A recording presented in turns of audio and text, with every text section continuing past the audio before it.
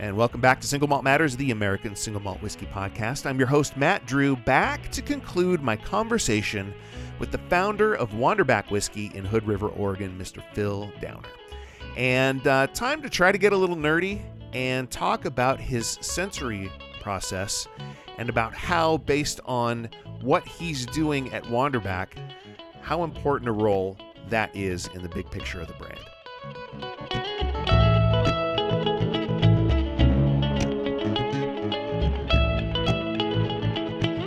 All right, so now what I want to do is I want to start to jump down a little bit of a nerdy rabbit hole with you. And the reason why I think you are a good guy to talk to about this is that given your unique production approach and the fact that you are a very relational brand, but the fact that things happen in different areas, and it's cool because it's not just the Pacific Northwest, it's the Pacific Northwest and Texas and Virginia. So what you're doing is you're now introducing new variables into the process with each new release, which is really cool. But it brings me to my question: how you approach blending and sensory evaluation on the product. It kind of starts with the question of how do you know when it's done? Like what is the thing? What's the trigger mechanism that makes that light bulb go on saying, okay, it's ready? But given the fact that your process is different from year to year and you don't have trending analysis to fall back on, you're basically starting over every year for the first time. That's right. Right? You're doing it for the first time now every year. Very good. I love that. Yeah. So for you, that makes sensory evaluation and analysis and your blending approach that much more important and critical. So how do you approach it? How do you do it? And kind of walk me through the tools that you use. And by all means, feel free to throw whatever you want at me. I'm really interested in hearing how you do this. Yeah, that's a really, really good question. I've never been asked before, but it's a fundamental key to what we do at Wanderback. There's a bunch of things there that we can go into. I'm going to try to touch on the things that I think would hopefully be the most interest to the listeners. But so, determining whether a whiskey is mature or not is one thing, and what happens there, what you figure out over time is there are clearly some immature notes that you can sense by smell that over time go away if you give it enough time and you put it in the right place. And so once those immature notes have gone away, enough to our satisfaction, we could then say that a whiskey is mature. There's a timeline, though. There's a time from that point where those fainty notes are gone away. There's many years that can pass where that whiskey is mature, but it isn't what we want to release, and that brings me to the next thing. So, I approach this, the way I look at a new make spirit is that there's a whiskey in there it's there. Most of it is there. There are notes that are going to be added, flavors that will be added over time through, a combination of molecules, through an addition of molecules from the wood. And then there are many things that are going to be taken away over time that will go away. So what you're trying to do, what I try to do is shepherd it along and not get in its way. So as with food, and the coffee is probably similar, but definitely food, there are layers of flavor that you create. When you're making a tomato sauce or any kind of a sauce or a soup, you have various things that layered together, and then with the right seasoning, create a very tasty thing. And so whiskey is the same. You have a number of flavor generators. Initially, it's the malts and the yeast and the water, and then you have, and then with time and oxygen, you you create new flavor compounds and you eliminate others. And what I try and do is present to whiskey drinkers a a a layering or a grouping of flavors that I think are pleasant. Um, the nice thing about working with malt is it's so flavorful. I mean, if you've ever tasted the different beers that we make. I mean, hops play a big role in obviously the taste of beer, but there are so many amazing, unique flavors that are created with the malts that we make, the amazing malts that we make by adding energy to this barley. And so when you distill that fermented product, you concentrate those. And so what you're trying to do is when you're aging and then blending, present to people a balanced flavor profile that's pleasant. So you have some. I look at. I mean, everybody looks at sense of smell differently, and what they sense and what they think they're smelling has is different for everyone. And I won't go into that's a whole little different kettle of fish. But the I sense low notes. I sense high notes. There are some in the middle. There are some that are early on the palate. Some that are late on the palate. And um, when you take a sampling of barrels that you think are ready and that represent some of the flavors that you're trying to present, um, you blend with the idea of coming up with something that has a balance of all those things in a nice way, and it is pleasant to drink and taste. And so yeah, that's kind of the way I look at it. And yes, you're right. We start new with every batch that we release. The thing that we have now that we didn't have initially is we have a lot more barrels. We have a lot more choice, and we have a lot more avenues we could go in. In the beginning, I didn't have a lot of avenues. Like if something went bad or went the wrong way, I was kind of screwed. But luckily it worked out well. But not luckily, we chose variables, we chose things that we thought were important, and it turns out they were. But as we release more whiskey now, more batches, we have different avenues we can go down, and that's a discussion and a thought thing over time that you just see, well, this is going this way, and or this is going another way, and so where do we want to take it, and where do we think it wants to go, and what are we going to end up in the end, and is it going to be palatable and nice for people to drink? Yeah, and the challenge there, and part of the reason why I wanted to ask you that is you're turning the Titanic, right? I mean, you know where you're Yeah, starting, and you've got a general idea where you want to wind up, but at the same time, it's really what is the signal saying? Okay, it's time to hit full stop, right? Because yeah, you can I think have a good idea of where it might go, but you're never going to know until it gets there. So if you're thinking like, okay, well, yeah, there are these specific flavors that we would like to see there, but you don't know whether or not that's going to manifest, or if it does, how long it's going to take. But at the end of the day, you still have a production deadline to yeah, hit, right? yeah. That's right. Yeah, Part of that though is I want to know, do you have any specific tools that you use, like sensory reference materials, charts? Do you ever use like GCMS or LCMS or any technology to kind of guide that? Or is it strictly like, let's just sit down, sample some barrels, and take some notes and then go from there? it's the latter.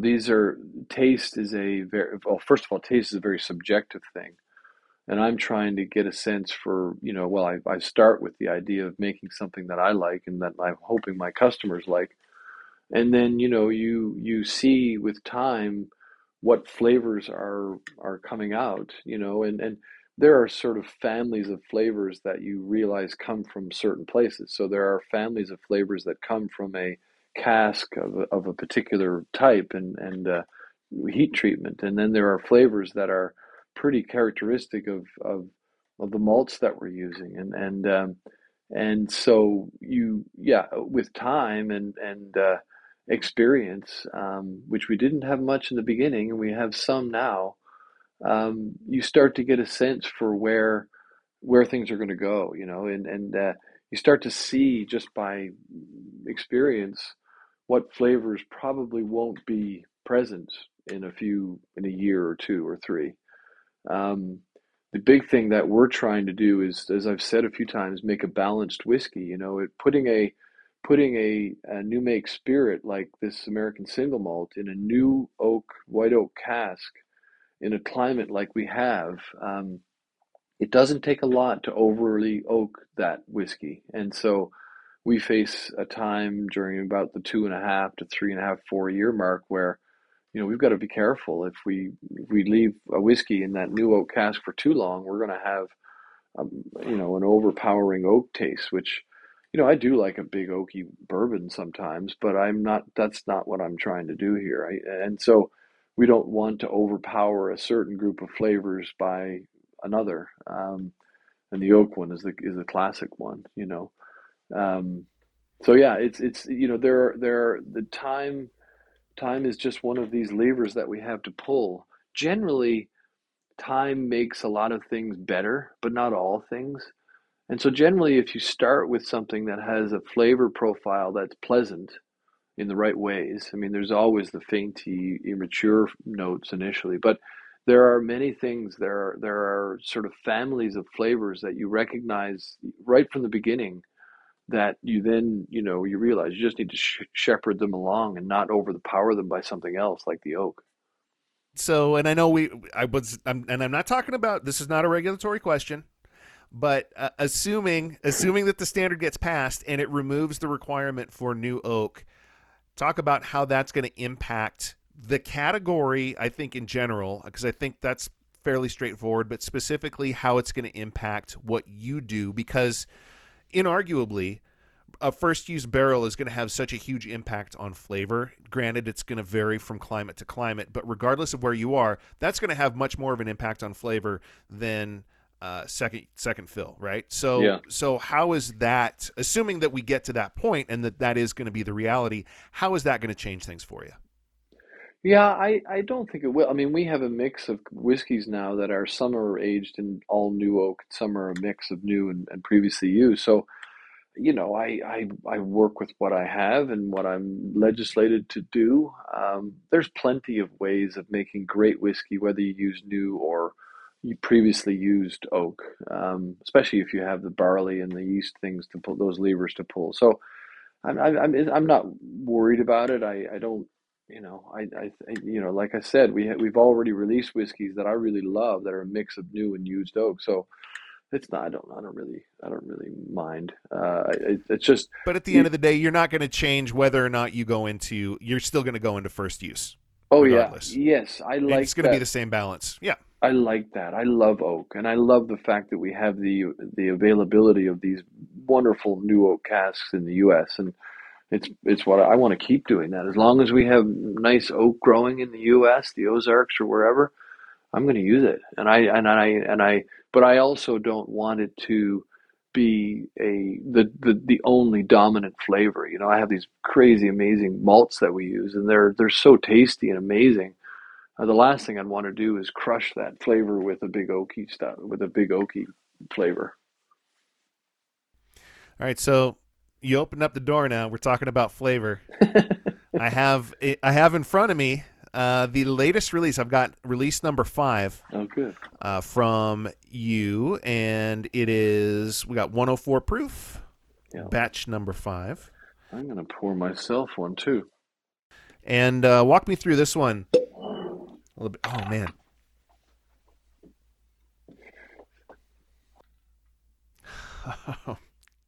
So I poured it earlier, and I wanted to let it sit in the glass, Yeah, good. sort of open up a little bit Yeah. before I dove into it. Nice. I'm just getting myself a glass while we talk.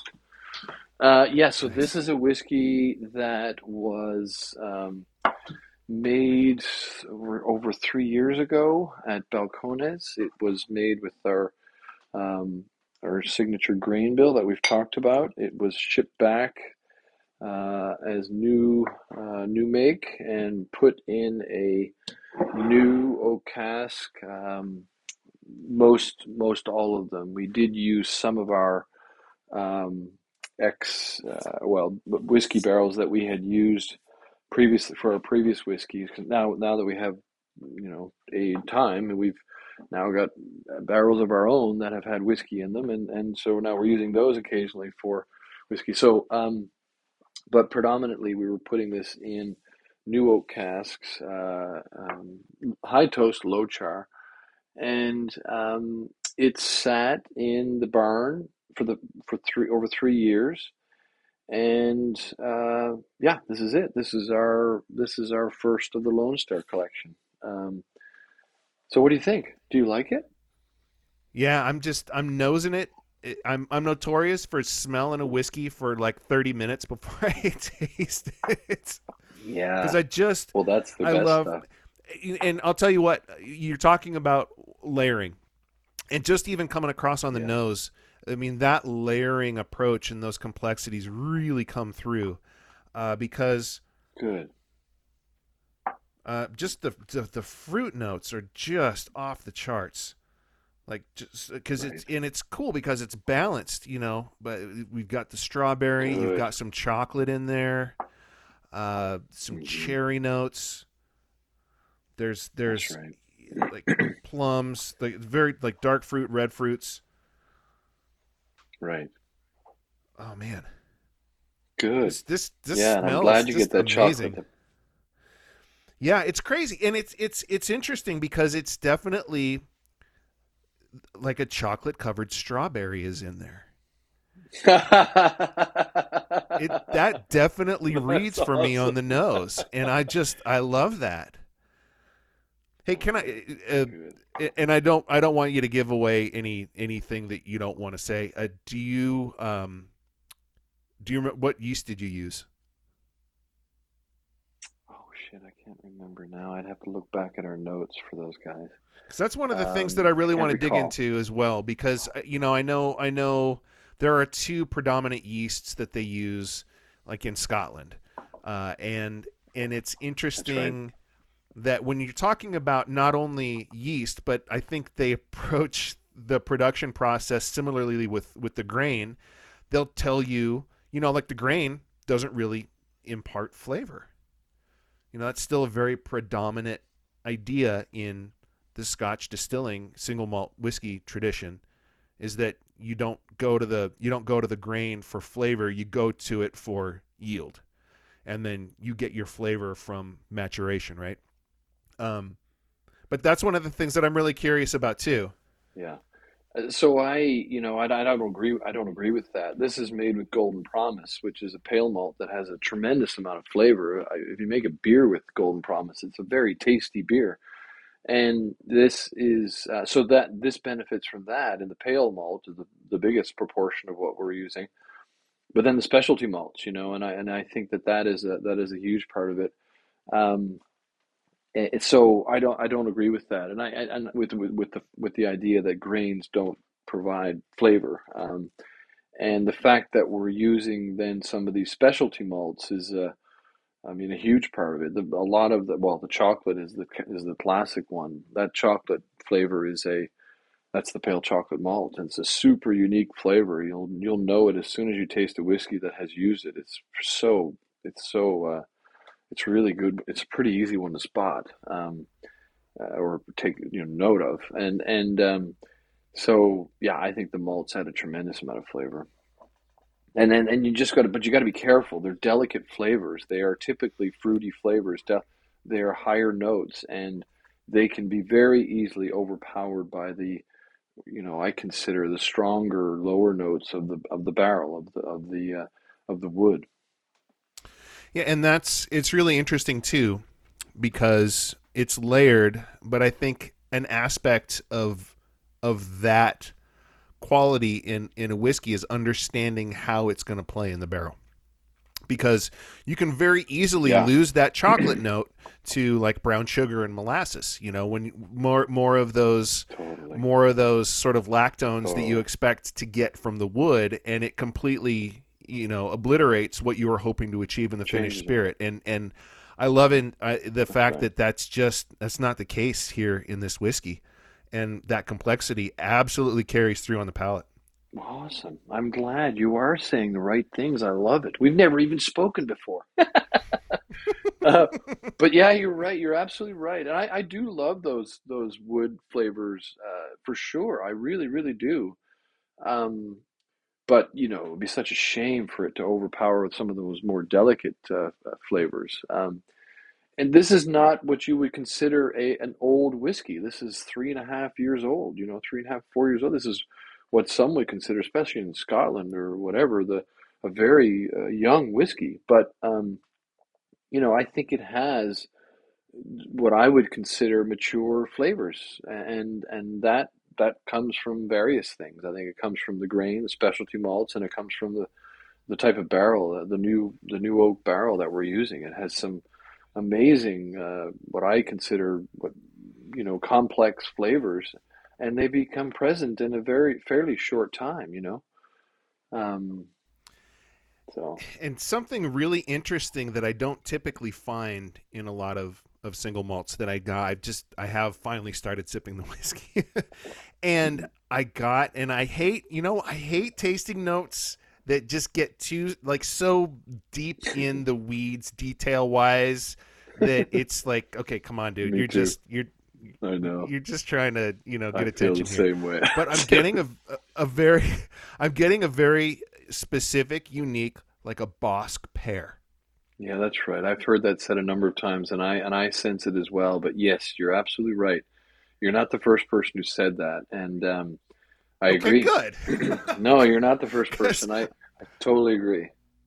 man, this is so nice. Well, I'm glad you like it. That's I great. all right, Phil, I need you to. This is just you and me talking here. All right, I need you to start shipping this stuff to Montana. I know I'm No, working on it. So I'm working on it. I tell you that our company, the pandemic has had a massive impact on everybody, and on distilleries, it's had a huge impact. We went from like any distillery doing a lot of work on prem and bars and restaurants, and that all went away, all just like bang, all of a sudden. And then we had I think what was a pretty compelling story. We tell what you see on our website is what we are. We are like I said, a small distillery, a craft distillery. And it's just a single malt producer. So I think we had a pretty compelling story. And so what I initially thought was going to be the end of our story with this pandemic has turned out to be a really good thing for us. We now people are interested, and they've been drinking their various great whiskeys right off. Continue to drink them, and then but now the people they're like many things, they're kind of bored with the same old, and they're a bit curious, and they're wondering, so what are these guys doing in Hood River? And because people have had so much time to be at home and do their own research online, we're now being discovered. And I'm just dealing with now the sort of challenges of going from a semi unknown, except for maybe Hood River in the Pacific Northwest, to being more known. And it's not easy. It's not easy. It's like you want to have the product available to everybody who could buy it, but it's not easy. It's like as the regulatory stuff is such a pain in the ass, and we want to be everywhere for everybody who would want to try us and drink us, but it just takes time. And so we're working on it. We're making a go, and we're doing our best. And I'm happy with what we've accomplished so far, but I wish it didn't take so long. yeah. So where are you distributed right now? Yeah, so we're in retail in Washington and Oregon, and we are online in the big markets. Yeah, I could list them. They're on our website, but California and New York, we're just dealing with New York. We've been, anyways. Like you can go online and check out where we are, and I would just tell your listeners who aren't in the places that we're currently available, we're working on it. We're trying our best, and we apologize if you really want to try us and you can't. The other thing is, we have a distillery at this farm, which is it's our farm, and we have a tasting room there, but it's only open by appointment and at certain times. One of the big things that we really loved doing before the pandemic is our yearly release party at the farm, and we're still not sure if putting all the time and energy and money into doing it this year is going to be possible with the hangover of the pandemic and all the various things. But that's something we're definitely going to be doing in the future is inviting everybody, including yourself, to come to the farm for our fall release party and just get a sense for what happens. We're trying to give people an eye into what we do with our social media presence and just give people a sense for what this journey is like for our whiskeys. But coming to the farm in person is well, you know it pretty well. It's a special place. It's not just special because of the climate or the grass or the barley that grows or the buildings. But it just has an energy there, and Mount Hood is right there. Mount Adams is right there. It's a very special place, and it turns out it's also a good spot to age whiskey. So so I'm pretty happy about that. I wasn't sure about that initially. And some really good people down there too. It's one of those. I know, and it's the people that does it. Yeah, It's one of those places where as soon as you get there, you feel good. I mean, there's no other way to I describe it. It's know, like, okay, yeah, I get why this I is special. know. It's so crazy you say that. I was talking to a guy. There's an old guy that works in one of our offices, and he's a wonderful guy, and he spent time down there. He used to go down and visit friends and fish on the Hood River, and he was talking about it today. He was like, "There's an energy down there," and I don't know if it's because of the Native American history there, or just the fact that people have been there for so long. The Columbia River, if people haven't seen it, is a pretty awesome deal. It's a massive water body of water that flows, initially from north to south, and then from east to west, and there's a ton of water runs through there, and yeah, it just there's an energy there that is. You know it when you're down there, and I used to call it my antidote to the big city when I would go from Seattle to there. Um, but yeah, it's a big part of who we are and who I am. That area is very special. So yeah. So anyways, getting back to your initial comment, I look forward to the time when we can invite people down there to see what it's like in person. So Yeah, count me in. I'm I'd there. love to host you down there. It'd be so fun. So let's talk a little bit about number 6. Yeah. Give me a little bit of background on that, when it's coming out, and what you're excited about. Well, it's basically going to be this same whiskey that you're tasting now, spending another year in the aging vessel in the cask, and um, it's going to yeah, it's going to be related to what you're trying, but different, and I won't give away any sort of for sures on what variables we're going to change. I think we've settled on a recipe now in terms of our grain bill and our barrel use and our types of barrels and where they are and so on. But yeah, it's going to be a whiskey that will have definite similarities to what we've released and certainly batch five, but it will be different. And um, my hope is it's going to have the same sort of things that you just highlighted when you tried five. That balance, those notes that you talked about. It will have more of the barrel notes. I don't think that we're not going to be using just new casks for that next batch six because that would be too long. But yeah, it's it's going to be a whiskey that's going to be related to what we've already released, but with some nuances that have yet to be determined. Awesome. And when can we look forward to that coming out? Every fall, every fall we will be releasing a batch. I don't know. We're not going to be like Microsoft Windows where we run out of numbers, but I don't. I have. I'm trying to think about how we're going to do that in the future as we get into the bigger numbers. So we will always have a batch released every fall, and then we will have Founders Reserve released at varying times through the year. As we feel that casks that are unique and special can be released as these special offerings, and I think that's going to be our deal going forward for at least the next few years. Well, Phil, I mean, it's for what it's worth, man, it's working for you. So congratulations. Good. This is an excellent whiskey. I'm so happy that I've been trying to get my hands on some of this juice for over a year now, and Awesome. I'm so happy and thankful that I finally was able to, and it absolutely did not disappoint. So Oh, thanks again. good. Your questions and your insight here are really, really good.